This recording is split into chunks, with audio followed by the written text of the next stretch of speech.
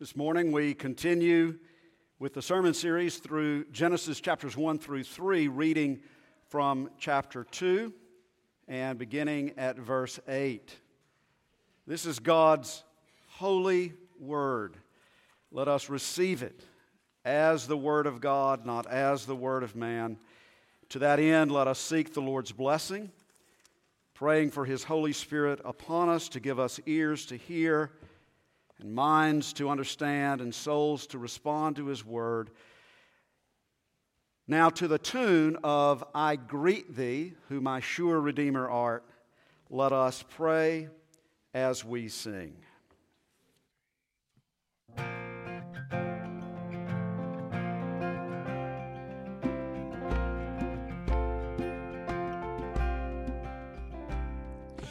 Lord, we have come to listen to your word.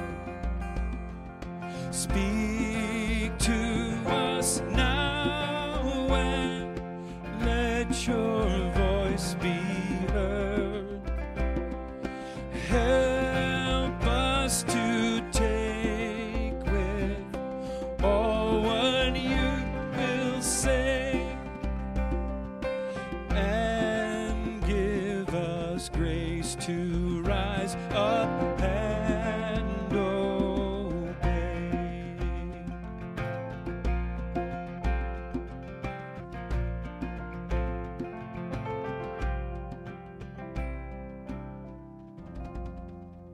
In the name of the Father, and of the Son, and of the Holy Spirit, let us hear the word of God.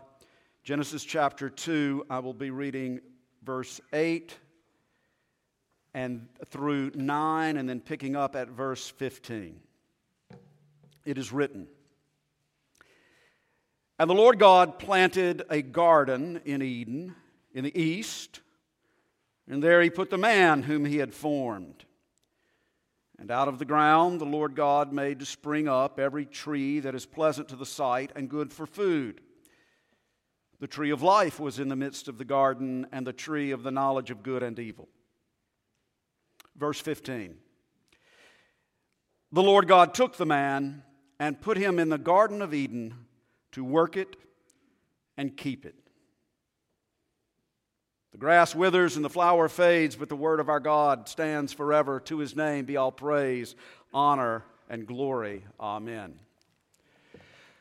The first two chapters of Genesis lay the foundation for our right knowledge of God and a right relationship with Him, and the foundation for our right understanding of humanity's role and purpose upon the earth.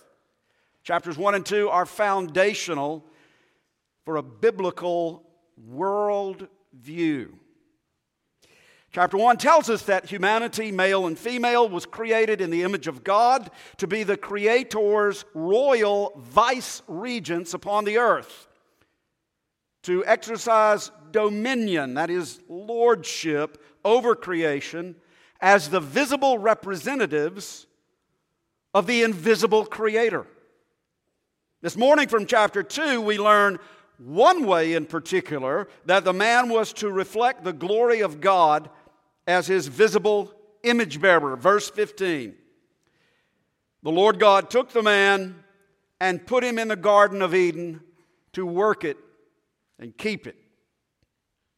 There it is, a foundational principle of human life on earth for God's glory.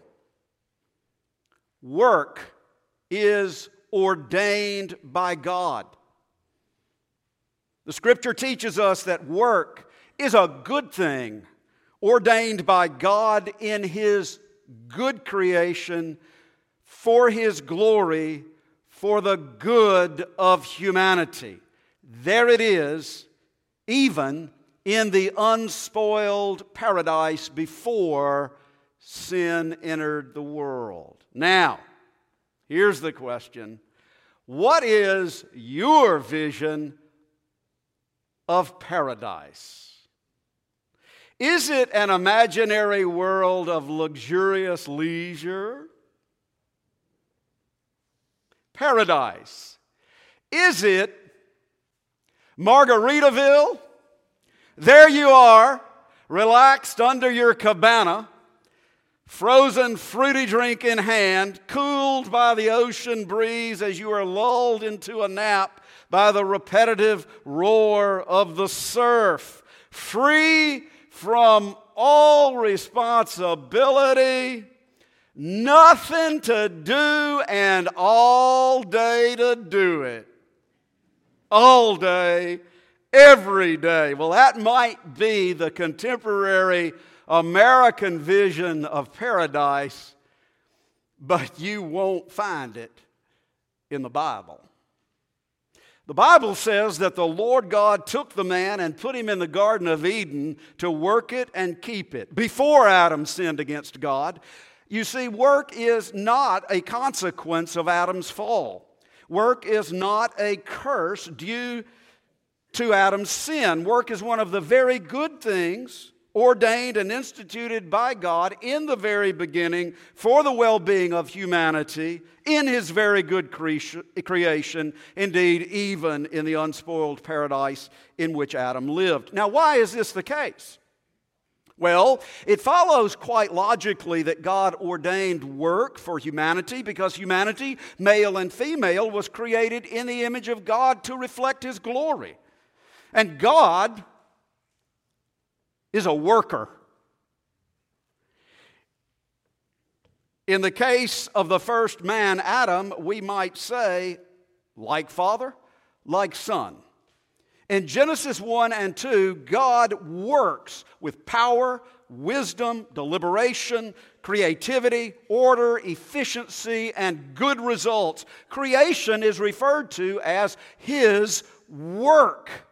Is it any wonder then that the man created in God's image is a creature ordained to work with power, intelligence, creativity, order, efficiency, and good results? This is a good thing.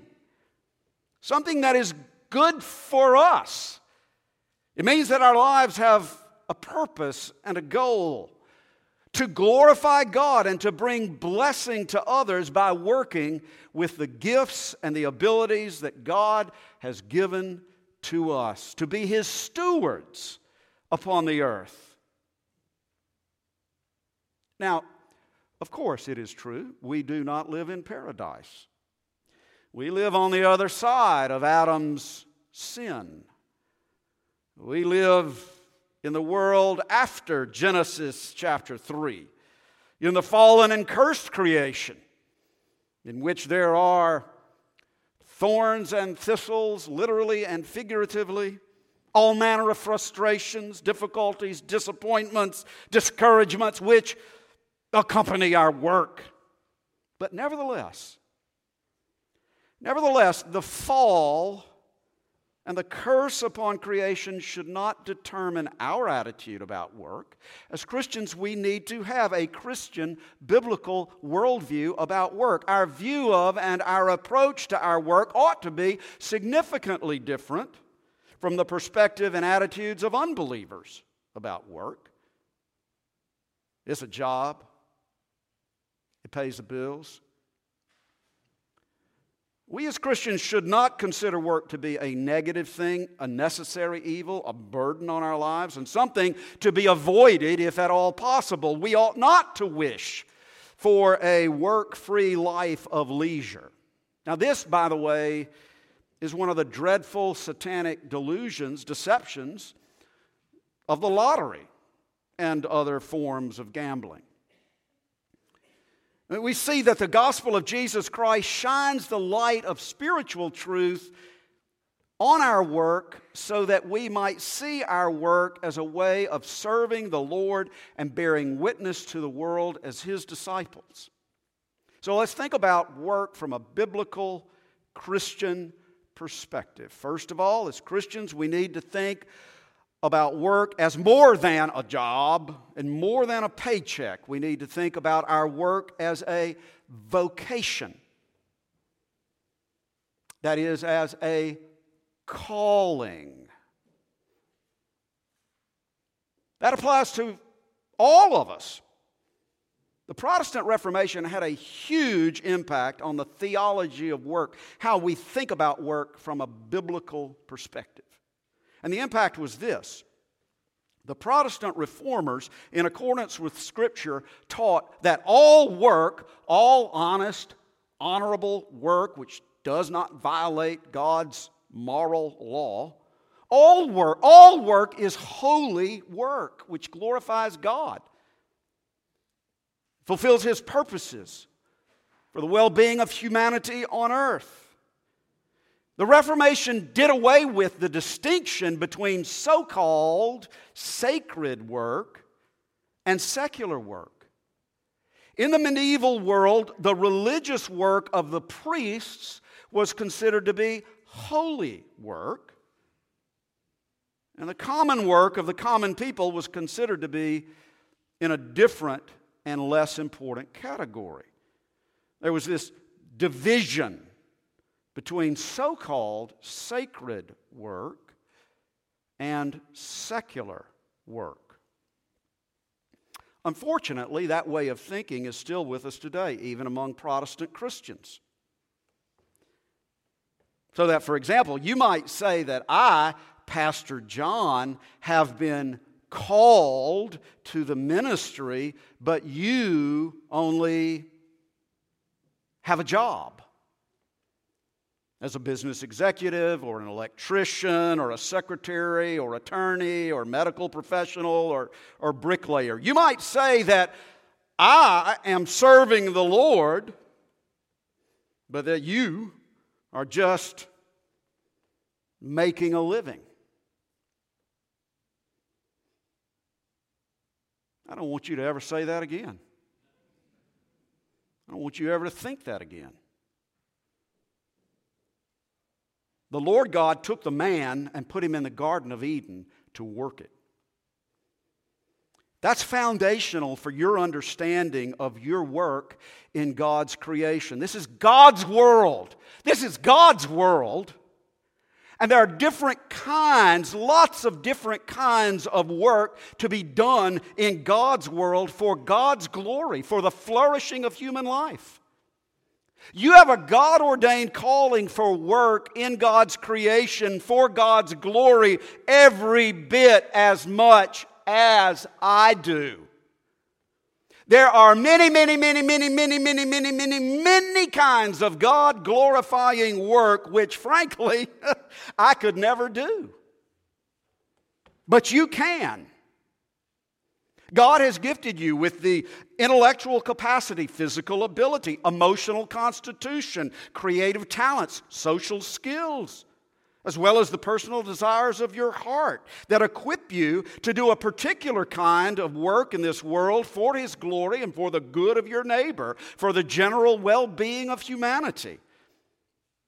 Now, that doesn't necessarily mean that you can have only one job your entire life. No, it doesn't mean that. But it means wherever you go, there you are. The creature that God has made with particular gifts and talents and skills, which over a lifetime can be put to work in a variety of ways to serve God in this world for His glory and for the good of others. You are called to work, and God has equipped you to work for His glory in the world, whatever that work may be. Are you a bricklayer? Are you a heart surgeon? Are you a business person? Are you an engineer? Are you a carpenter? Are you a computer technician? Are you a salesperson? It doesn't matter. It doesn't matter. What matters is, are you in it for yourself or are you in it for the Lord of creation? What does the Scripture say? Whatever you do, work heartily, as for the Lord and not for men, knowing that from the Lord you will receive the inheritance as your reward. You are serving the Lord Christ. Now, this is God-centered. This is a God-centered vision of work in this world under the overall lordship of Jesus Christ. Whatever you are doing, you are serving the Lord Christ. That's the perspective. Because God's work of creation was not His only work. God's work of creation was not His supreme work. His supreme work is His work of redemption in Jesus Christ. Jesus is Lord. Jesus is Lord over all. Jesus is ruling and reigning. This is the gospel of His death, His resurrection, His ascension into heaven, being seated at the right hand of God the Father Almighty, and marching through history to bring it to its glorious conclusion. And we're caught up in that if we are in Christ, if we are His people, if we are His disciples. And therefore we are called to serve the Lord in a way that bears witness to His lordship, whatever we do. And that is the reason that the Apostle Paul, in the light of the resurrection of Jesus, in the light of Jesus' lordship over all, he wrote to the Corinthians, the Scripture says to us, finally, my brothers, be steadfast, immovable, always abounding in the work of the Lord, knowing that in the Lord your labor is not in vain. Does that pertain only to preaching and teaching? I think not. It's what you do, bearing witness in the world that you are serving the Creator of heaven and earth, the Redeemer of heaven and earth, by fulfilling your calling upon the earth. By the way, the passage from Colossians, which I just read, whatever you do, work heartily as for the Lord. You are serving the Lord Christ, Colossians 3. That verse, in its original historical context, was addressed to Christian slaves in the Roman Empire. So if their work ethic, the work ethic of Christian slaves, was to be inspired by the conviction that they were working for the Lord and not for men, with the assurance that they would receive their reward from the Lord Christ, then how much more ought our attitude about our work be shaped and inspired by the conviction that our work in this world, whatever it is first of all a calling in the service of God for the glory of God in response to His saving grace upon us in Jesus Christ. Now this, by the way, is foundational to what was once known as the Protestant or Puritan work ethic. You know, some of you can remember when it used to be said, son, if you're going to be a ditch digger when you grow up, be the best ditch digger you can be. That is a profound theological statement. It expresses the biblical perspective on work. Our God is a worker for His own glory.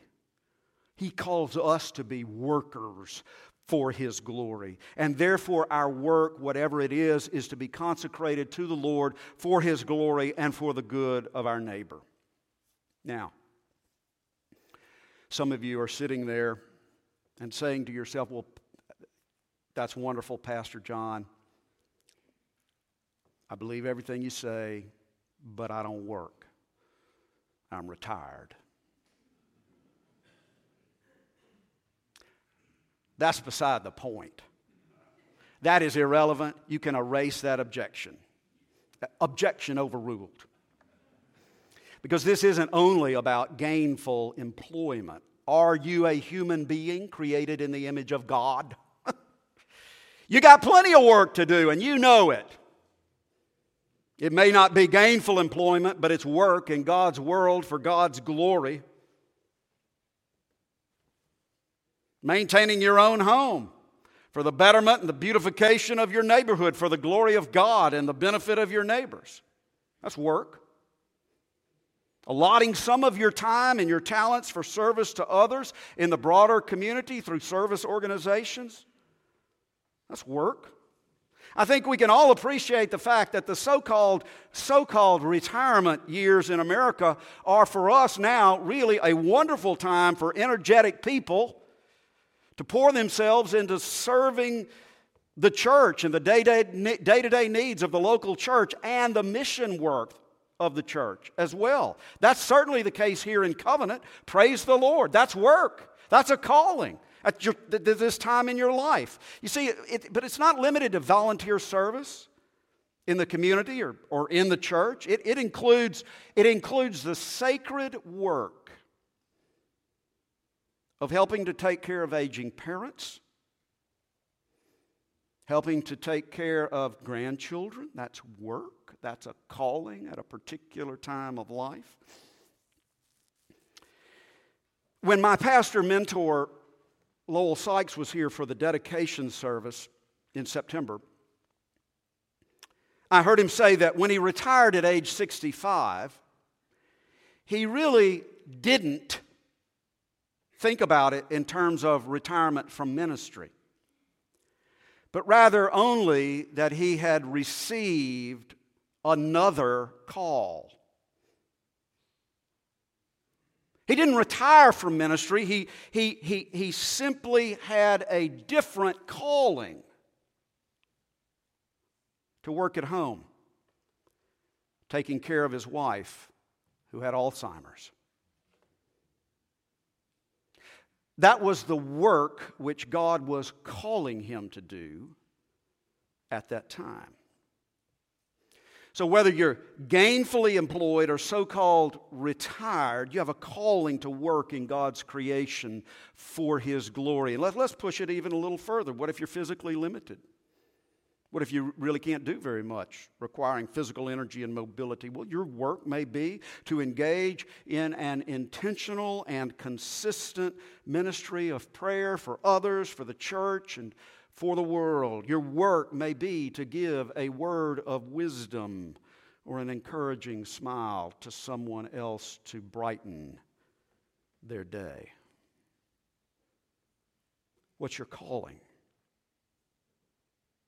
Well, there's another category, isn't there? Yes, there's another category. Some of you are thinking about it. You personally are not gainfully employed, and you're not retired, but you are working.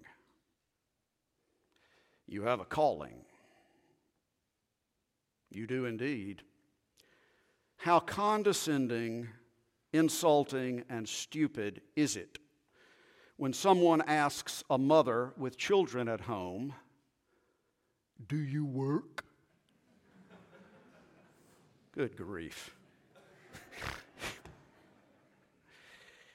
Changing diapers, preparing meals, straightening up the house, reading to your children, encouraging godly behavior, disciplining sinful behavior.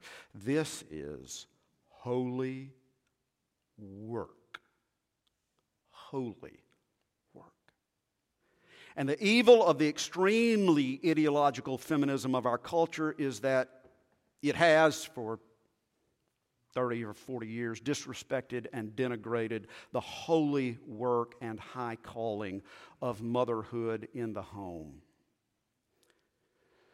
Now, of course, changing diapers, preparing meals, straightening up the house, reading to your children, encouraging godly behavior, disciplining sinful behavior is the holy work of fathers as well. Of course it is, but that's not the point right now. The point right now is that full-time motherhood at home with children is not only hard work, it is holy work. It is a high calling. And don't ever let anyone ever tell you different. One of our historic Reformed confessions puts it this way: it is most certain that those works which are done by parents in true faith by way of domestic duties and the management of their households are in God's sight holy and truly good works. They are no less pleasing to God than prayers, fasting, and almsgiving.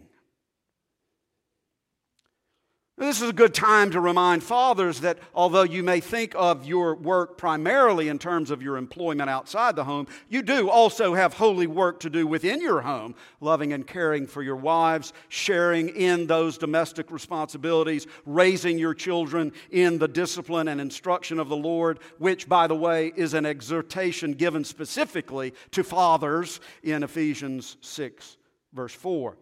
And this comes from the principle that Adam was put in the garden not only to work the garden, but also to keep it. That is, to guard it, to protect it. So you see, Adam's role as provider, protector, is still to be the role of husbands and fathers today, to provide for and to protect not only the physical well-being of their families, but also the spiritual well-being of the family. So this principle, biblical principle of work ordained by God for His glory, for our good, and the blessing of others can be placed now under the larger heading of the stewardship of all of life. The stewardship of all of life, because our life, all of it, the living of our lives for the glory of God, this is really our work upon the earth. Because there's no aspect of our lives that is to be thought of as separate from our life in relation to God. Not one little bit.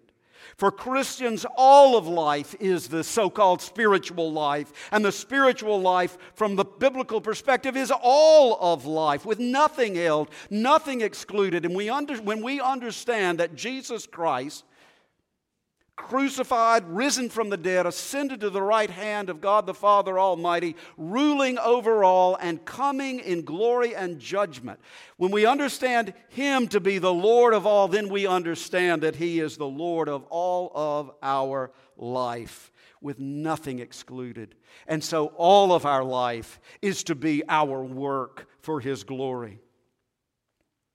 As we move into the Thanksgiving and stewardship season, in coming weeks, you receive financial pledge cards. The real questions are, who are you living for? What are you living for? Who are you working for? When you answer those questions, under the lordship of Jesus Christ, everything else falls into place, including financial stewardship, which is nothing but just returning a portion of the fruit of our labor, which God has first of all provided for us. So faithful financial stewardship is just one way we put into action the biblical principle that our gainful work in this world is first of all for the glory of God and the good of others. But earlier in this sermon, I said that our work in this world reflects the fact that we are created in the image of God. God is a worker. We were created to be workers. I said with reference to Adam in the garden, like father, like son. But that doesn't take it quite far enough, does it? Because remember, God's work is seen supremely not in His work of creation, but in His work of redemption. And for that, there had to be a second Adam, a new Adam, an obedient Adam, who could redeem us from the curse of Adam's sin and our own sins. Like Father, like Son. The true likeness of the Father is seen in the true Son, Jesus Christ. And He did the work which only He could do.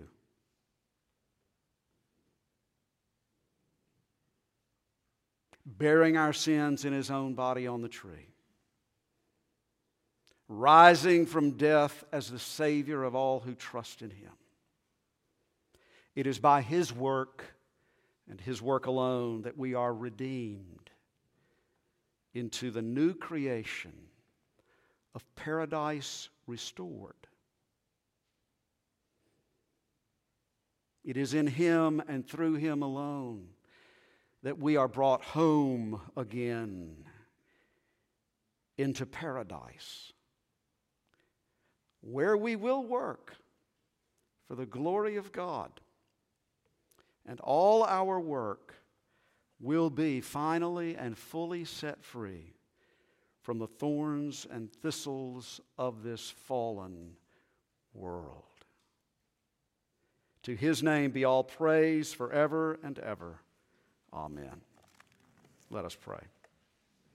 Our gracious Heavenly Father, we thank You for Your word of truth. which speaks to our lives and gives us true life with meaning and purpose.